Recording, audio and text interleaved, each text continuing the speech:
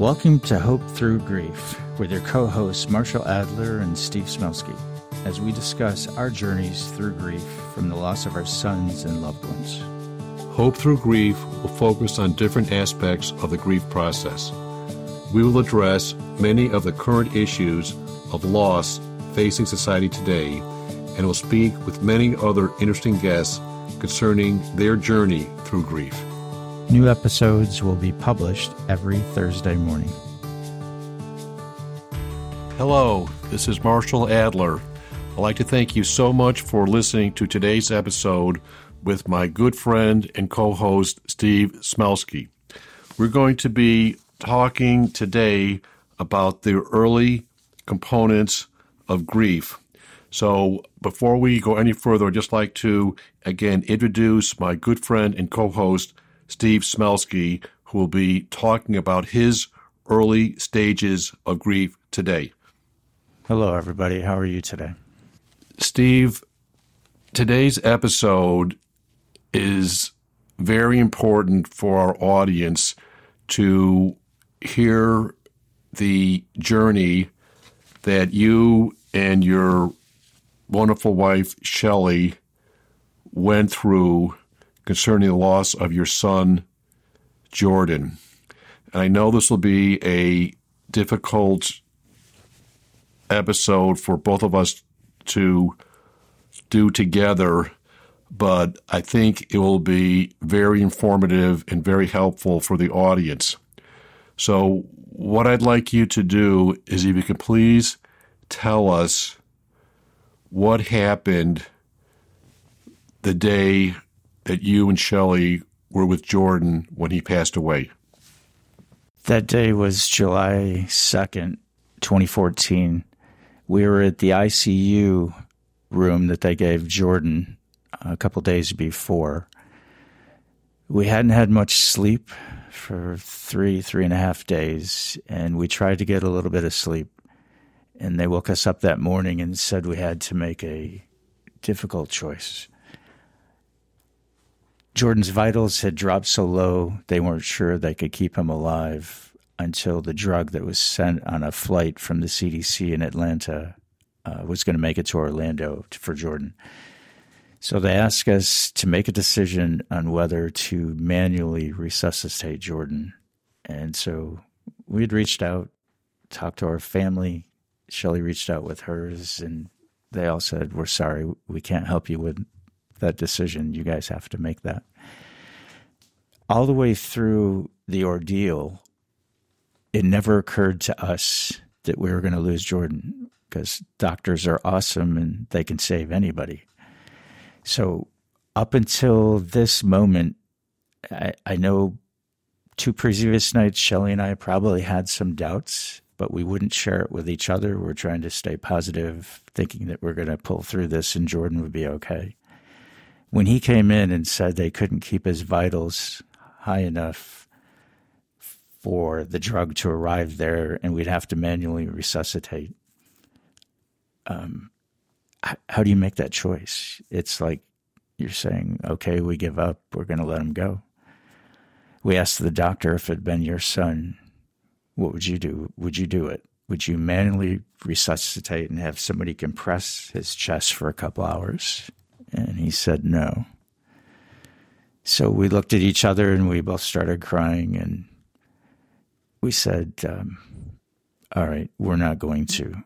And he said, well, you need to call your family and anybody that's going to come in with you, because he doesn't have much time left. You've got maybe 30 minutes. So I called my family, Shelley called hers, and a couple of our friends called him and said, if you're going to come in, you need to come right now. And it wasn't 35 or 40 minutes later that we're all in the room. They got into ICU. Everybody's crying. We're all trying to keep it together. And they had tried cooling Jordan's body to slow down the amoeba. And so they had this vest on that had water things through it, cooling his body down to like 90 degrees. And Shelley asked them if they could remove everything off his body. He had a couple IVs in. He had the respirator tube down his throat and the cooling tubes. So they took everything off.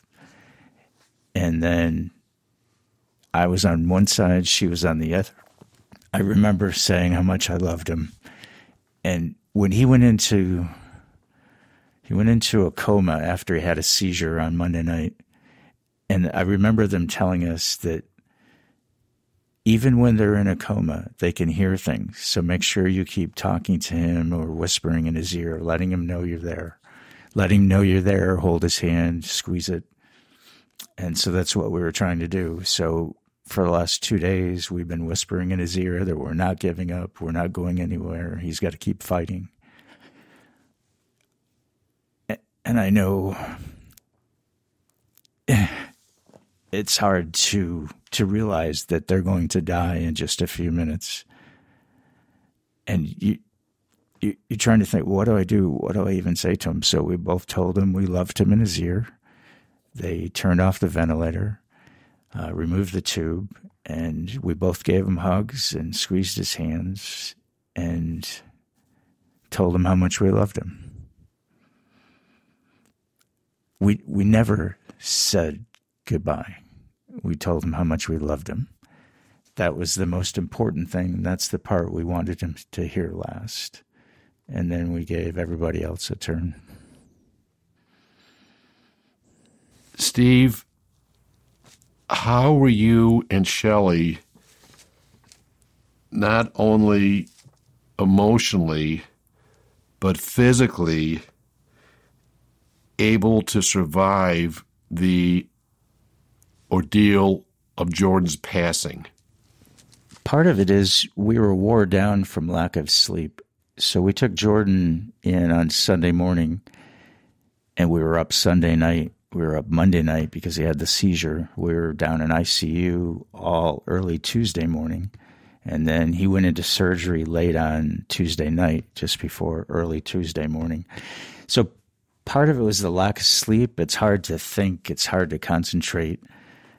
That might have been a blessing because I think I physically would have felt sick, like I was going to get sick to my stomach. We were tired. It was starting to sink in that he wasn't going to make it. He wasn't going to come home with us. And we didn't want to think anything past that. It is gut-wrenching. It's awful. You just want to fall in somebody's arms and just cry it all out, and you know it'll be a week before you stop. How long did you and Shelley stay at the hospital after Jordan passed away? Great question. We've had a few people ask us that. I don't think it was 20 minutes. When Shelley's dad had passed away, her brother Rick had to take her away from her dad and out of the room. And she was in there quite a while with her dad. With Jordan, after he took his last breath, his heart stopped. The doctor listened to his heart. We stepped back, and he declared him dead. We both took turns on each side with him. We gave him hugs and kissed him on the head and whispered in his ear how much we loved him. But it's not very long before the skin starts to turn color. It becomes opaque and chalky type. So we let everybody else have their turn. And I know Shelley's brother Rick was thinking, wow, I don't know how to get her out. And Shelley said that at that time, she heard Jordan say to her just as clearly if he'd been standing in the room next to us, "Mom, go home." And before we got our second turn with him, she looked at me, and we walked up, and I grabbed his hand, and I kissed him again. She goes, "I want to go home." So I said, okay. The doctors hadn't come back in yet. They had gone down. They were going to give us time with Jordan. They had given us an ICU room and a bed to sleep in right next door because they weren't that busy. And we kept coming in and out to make decisions. And we all went next door. They helped us gather up our things in suitcase. And we said, okay. We walked by his door on the way out. We gave one last look, and we left. And we walked down, went out through the secure door, out to the waiting room lobby, down the elevator. And Shelley stayed upstairs in the waiting room with the other girls, and I went down with the guys to get the car. As we came down the elevator, it opened up, and Jordan's best friend Jaden was there with his dad. They were checking in at the desk to come up to see him. And I remember Johnny looking at me. We were probably 30 yards away. And when he saw us come walking out together with suitcases, he knew. And he just bowed his head. And I walked up to Jaden. I said, he loved you like a brother. And I gave him a hug. And Johnny gave me a hug, and we walked out to the parking garage to get the car, brought it around, and Shelley came down after that. Steve, how did you get home from the hospital after Jordan passed away? Well, we didn't drive, I know that. Shelley's brother Rick drove us, and I sat in the passenger seat. We couldn't comprehend we didn't even know what day it was. We'd been in the hospital for 4 days. We weren't sure what day it was. It must have been maybe 7:30 or 8. And the strangest thing happened as we approached Altima on I-4 driving home. The sun was so bright that morning. There was a couple layers of clouds below the sun, and it like was a magnifying glass. And Charlie and I were like, wow, look at that sun. It is so bright. Other than that, I don't remember anything else of the drive home. All I knew was I couldn't drive. What did you do when you got home and realized it will never be the same, since now Jordan would never be home with you and Shelley again? I don't think that had really sunk in. Some of the people that had been there had texted other people. Jordan was in the hospital 4 days, ICU for 3. So everybody knew he was sick. Nobody knew how sick. Nobody knew if he was going to make it or not. But they had texted some of our friends. We had people waiting at the house by the time we got home. It was like maybe 8 o'clock in the morning. And I don't think you really think about that he's not coming. You're in denial. You can't believe it's happened. It doesn't seem real. And we went in the house, and we immediately went in his bedroom and got up on his bed. And I think that day we had 40 or 50 people stop by. A lot of them didn't get there till 10 or 11 in the morning. We had people that stayed till late. We had families stay with us that night. And everybody wanted to sit on his bed. We had like 7 or 8 people. Jordan had a king bed, and we're all just sitting on the bed talking. And I can't describe how much his presence you felt in the room right after. People would come in and talk to us, and they'd leave, and they'd come back. They go, wow, I want to be in here. I can feel his presence. And so we all sat there and talked about him for hours. Shelley and I didn't get off his bed for a few hours. Even when people came to the door, somebody else would go let them in. How were you able to prepare for the funeral? And what happened after everybody left your house after the funeral was over? Jordan died, I think that year it was on a Wednesday morning. We had people, we must have had 6 or 8 people stay Thursday, Friday, Saturday, Sunday. The funeral was the following Thursday, so it was a little over a week. Our company was awesome. Cisco flew in some of our family. They took care of things. They were helping us out every step of the way. We had some of the people we worked with that were at Cisco. They were there helping us. helping get people into the house and watching over us. That first night, we had probably 6 or 8 people stay. And I think by the weekend, more people had come in from out of town. We probably had 16 or 18 people stay that first weekend. We had the funeral the following Thursday. I think people stayed through the next weekend. So we had people with us for 10 or 12 days, and they stayed overnight. And it was the strangest feeling saying goodbye to those last couple, because we knew we were going to be alone, and we knew how cold and quiet the room and the house was going to be. Steve, as you know, my mother and my son Matt died within 2 days of each other.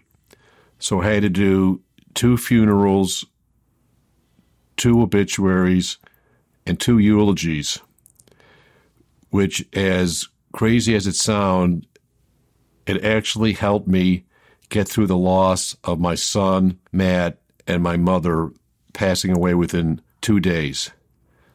My mother's eulogy was actually written when she was in hospice, and I was by her bedside, literally her deathbed. She was in hospice for 16 days, and for 14 of those days, I was with her and planned out writing her eulogy and preparing for her funeral. On the 14th day is when we found out that Matt passed away. Writing Matt's eulogy was an entirely different experience, because my mother's passing was expected and Matt's passing was completely unexpected. And I knew that my mother and Matt both deserved the best tribute I could give them for the wonderful lives that they had led. And the fact that I was under time pressure and time constraints actually was a good thing to distract my attention from the fact that I just lost my mother and my son within 24 hours. I can't imagine going through 2 that close together with a mother and a son. I don't know how you got through it or actually did the eulogies. We had a hard time concentrating. When we picked out the funeral home, we had 6 people go with us. There were 8 of us. We took 2 cars. They all came in. I know they thought it was strange, but Shelley and I couldn't make a decision. We didn't know what was the right thing to do. We didn't. If they hadn't have been there to help us with what went in the paper and make the decisions, I'm not sure we could have got through that part. So it was kind of a democracy. We voted and they proposed it, and we're like, what do you think? And we're like, okay, that sounds good. Okay, how many say? If it was a majority, that's what we went with. Did you have any help writing the eulogies? That was very, very difficult for us. I had no help writing the eulogies for my mother or for Matt. I knew that my mother's eulogy was easier because I was preparing for her passing when she was in hospice. Matt's was more difficult because the time constraints were much more compressed. Matt passed away on Sunday, July 22nd. My mother passed away on Tuesday, July 24th. We had my mother's funeral on Thursday, July 26th, and on that following Sunday is when we had Matt's funeral. And many of Matt's lifelong friends showed up, but also many of my and my wife's Debbie's lifelong friends showed up who did not know Matt. So I felt it was incumbent upon me to give the best tribute to Matt by explaining what his life consisted of to the many people at the funeral that did not know him. And because of that, I was very, very dedicated to give the tribute to Matt that his life deserved. He was this kind, loving, incredibly generous person, but was also an incredible encyclopedia of movie knowledge.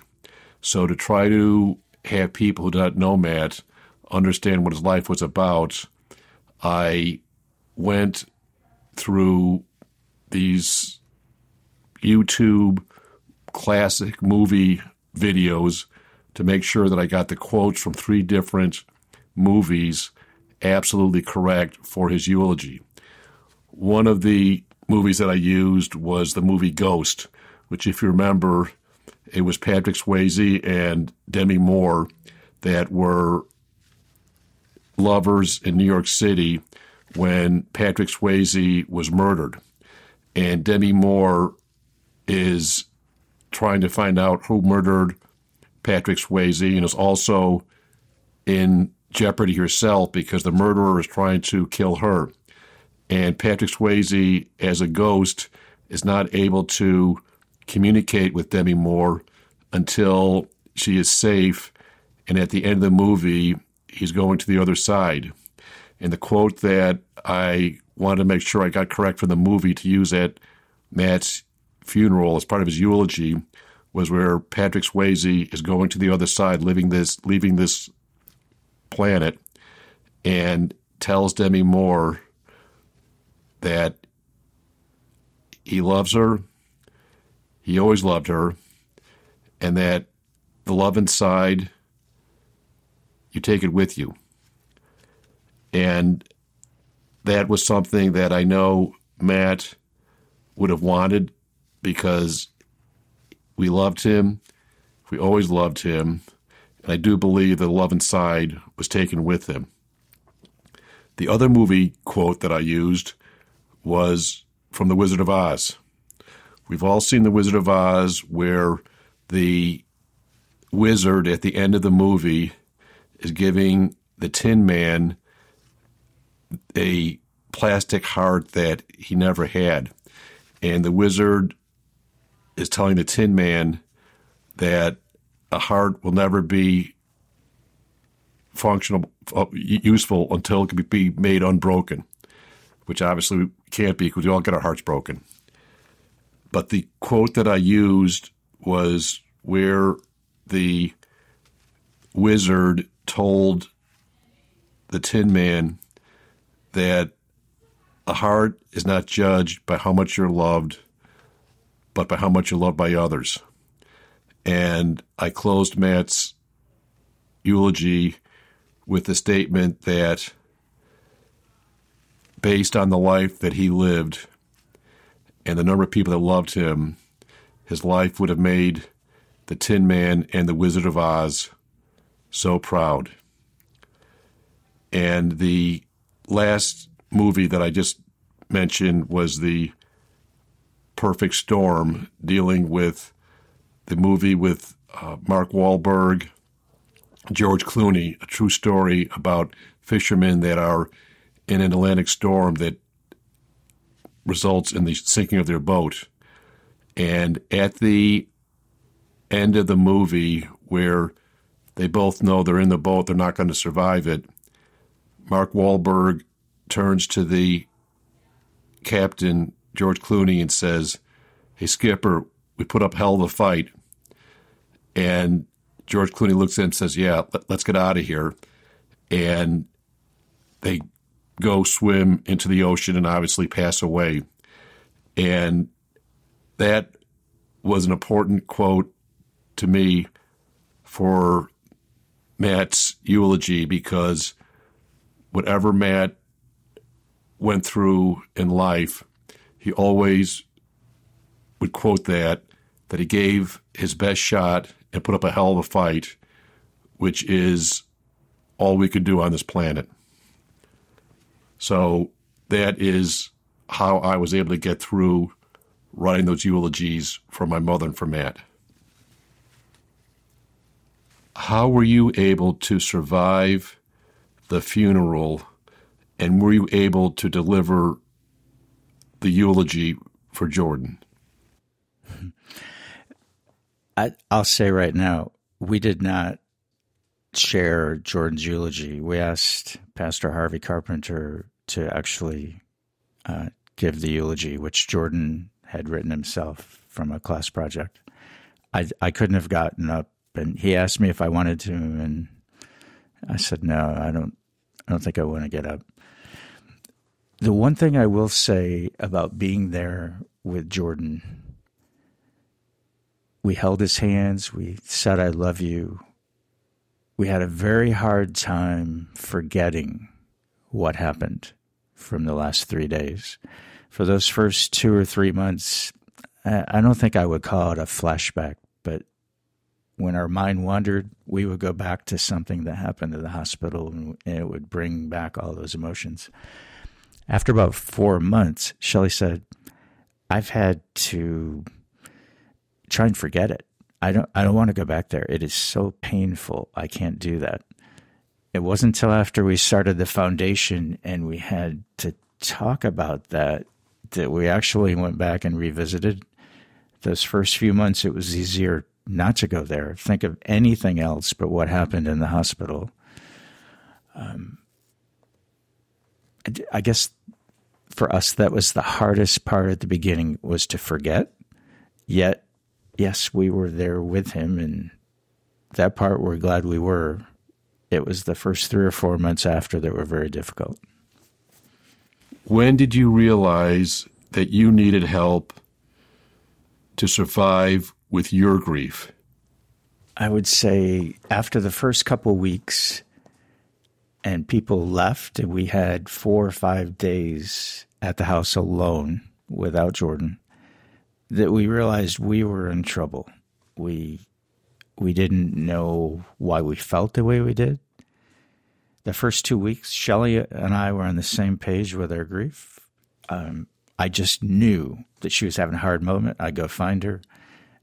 She just knew when I was struggling with something, and she'd come find me at the house. After the first 2 weeks, we weren't together. We didn't realize that men and women grieve differently. We didn't realize that everybody's grief journey is their own journey.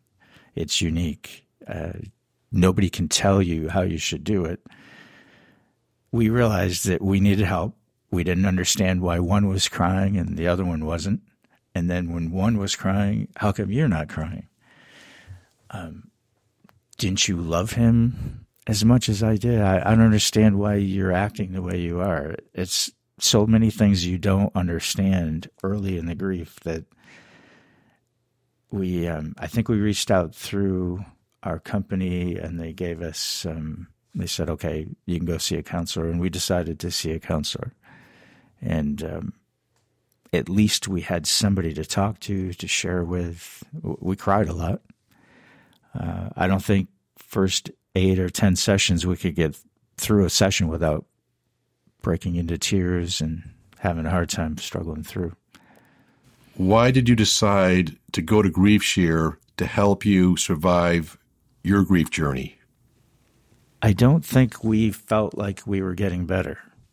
It wasn't discussing grief. It's like, well, are you moving forward? Are you feeling better? How are you feeling? It's like, what do you mean how I feel? I feel awful. I don't want to be here. This is horrible. I don't want to be here without our son. We found out that one of the pastors here in town had lost his son, and Shelley reached out and tried to set up an appointment, and he met with us a few days later. And we realized that he had some of the same feelings that we did. We asked him a few questions, and he told us about a program at his church that was called GriefShare. And I called the next day and spoke to the person that was leading the group, and he invited us to come. It was the halfway point, actually a little bit past. He said, this next meeting isn't for you, but I want you to come. I don't want you to wait a week or two. And so we showed up on Monday night. How did you feel going to your first GriefShare meeting? We were scared. We were worried we couldn't keep it together long enough to get through the 2-hour meeting. We came in the middle, and it was a large group.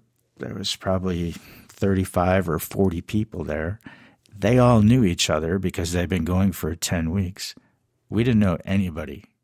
Nobody. We didn't recognize one face. And it was only the person that I spoke with on the phone, and he came over and thanked us for coming.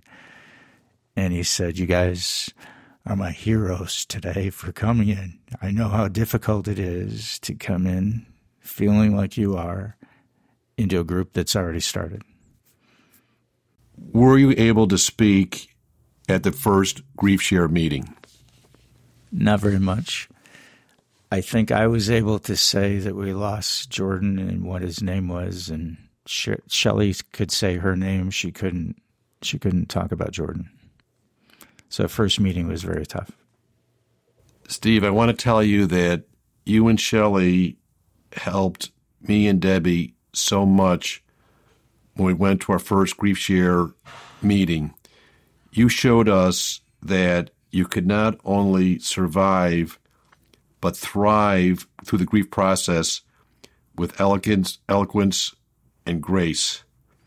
This was so important for us to see a couple like you who had experienced the loss of their son and were able to not only help yourselves through the grief process, but were actually able to help others.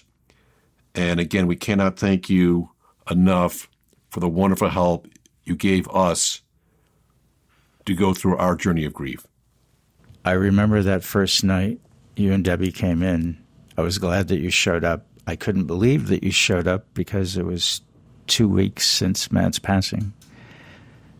But I remember being there, and at that point, I don't think I could have ever foreseen us leading a grief group and trying to help others. We couldn't help ourselves.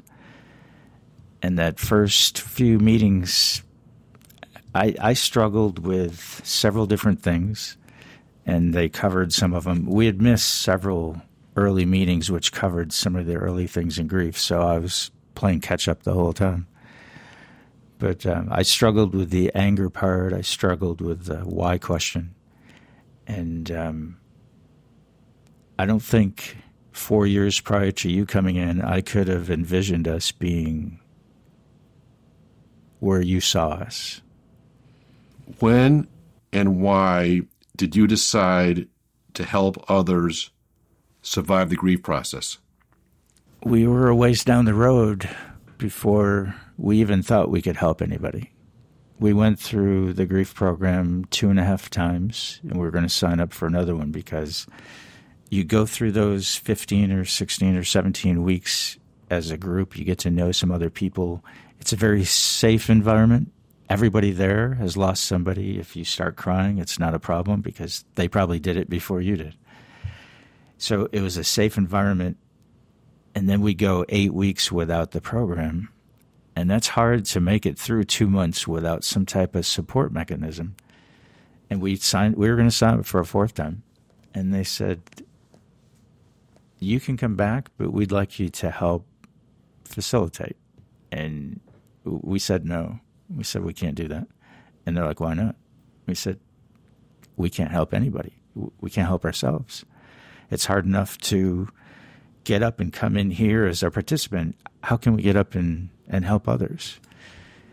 So we were part of the facilitator team. We didn't lead. They had somebody they put with each of us. And we learned, and we kept quiet, and we'd add something when it came up. And after about a year of that, 2 different sessions, we started to feel more comfortable. And then by the end of that 2nd year of helping, to watch somebody come in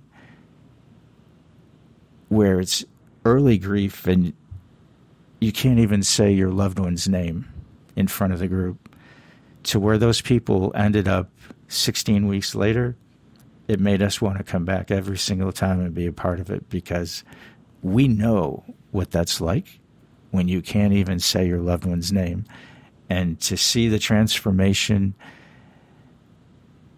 it actually feels good to see somebody else come through that, and you get them out of the depths of their grief where they can actually start to function again. It's a long time before you get that confidence back, where you can actually do something, go out and go to a meeting with new people. That's tough, and it takes a while. Steve, I want to thank you so much for sharing your story of the early components of the grief process and how you and Shelley were able to come out with hope and a desire to help others on their journey through grief. I cannot thank you enough for all the help that you've given me and Debbie with our journey through grief. You have been a guiding light, a friend, and a good role model for us to go from the early components of grief through the grief process to a point of hope and helping others. And again, I can't thank you enough for doing this. Thank you, Marshall. We all need help. I want to thank you so much for sharing with our listening audience how you and Shelley dealt with the early components of the grief process. You have shown that although grief never ends, there is always hope that can be achieved with love and kindness to yourself, your loved ones, and other people you can help deal with their grief journey. Thank you so much for listening to today's episode. And we hope that the information we gave you today was informative and helpful. We look forward to being with you during our next episode. Thank you so much, and talk to you soon. Thank you for joining us on Hope Through Grief with your co-hosts, Marshall Adler and Steve Smelsky. We hope our episode today was helpful and informative. Since we are not medical or mental health professionals, we cannot and will not provide any medical, psychological, or mental health advice. Therefore, if you or anyone you know requires medical or mental health treatment, please contact a medical or mental health professional immediately.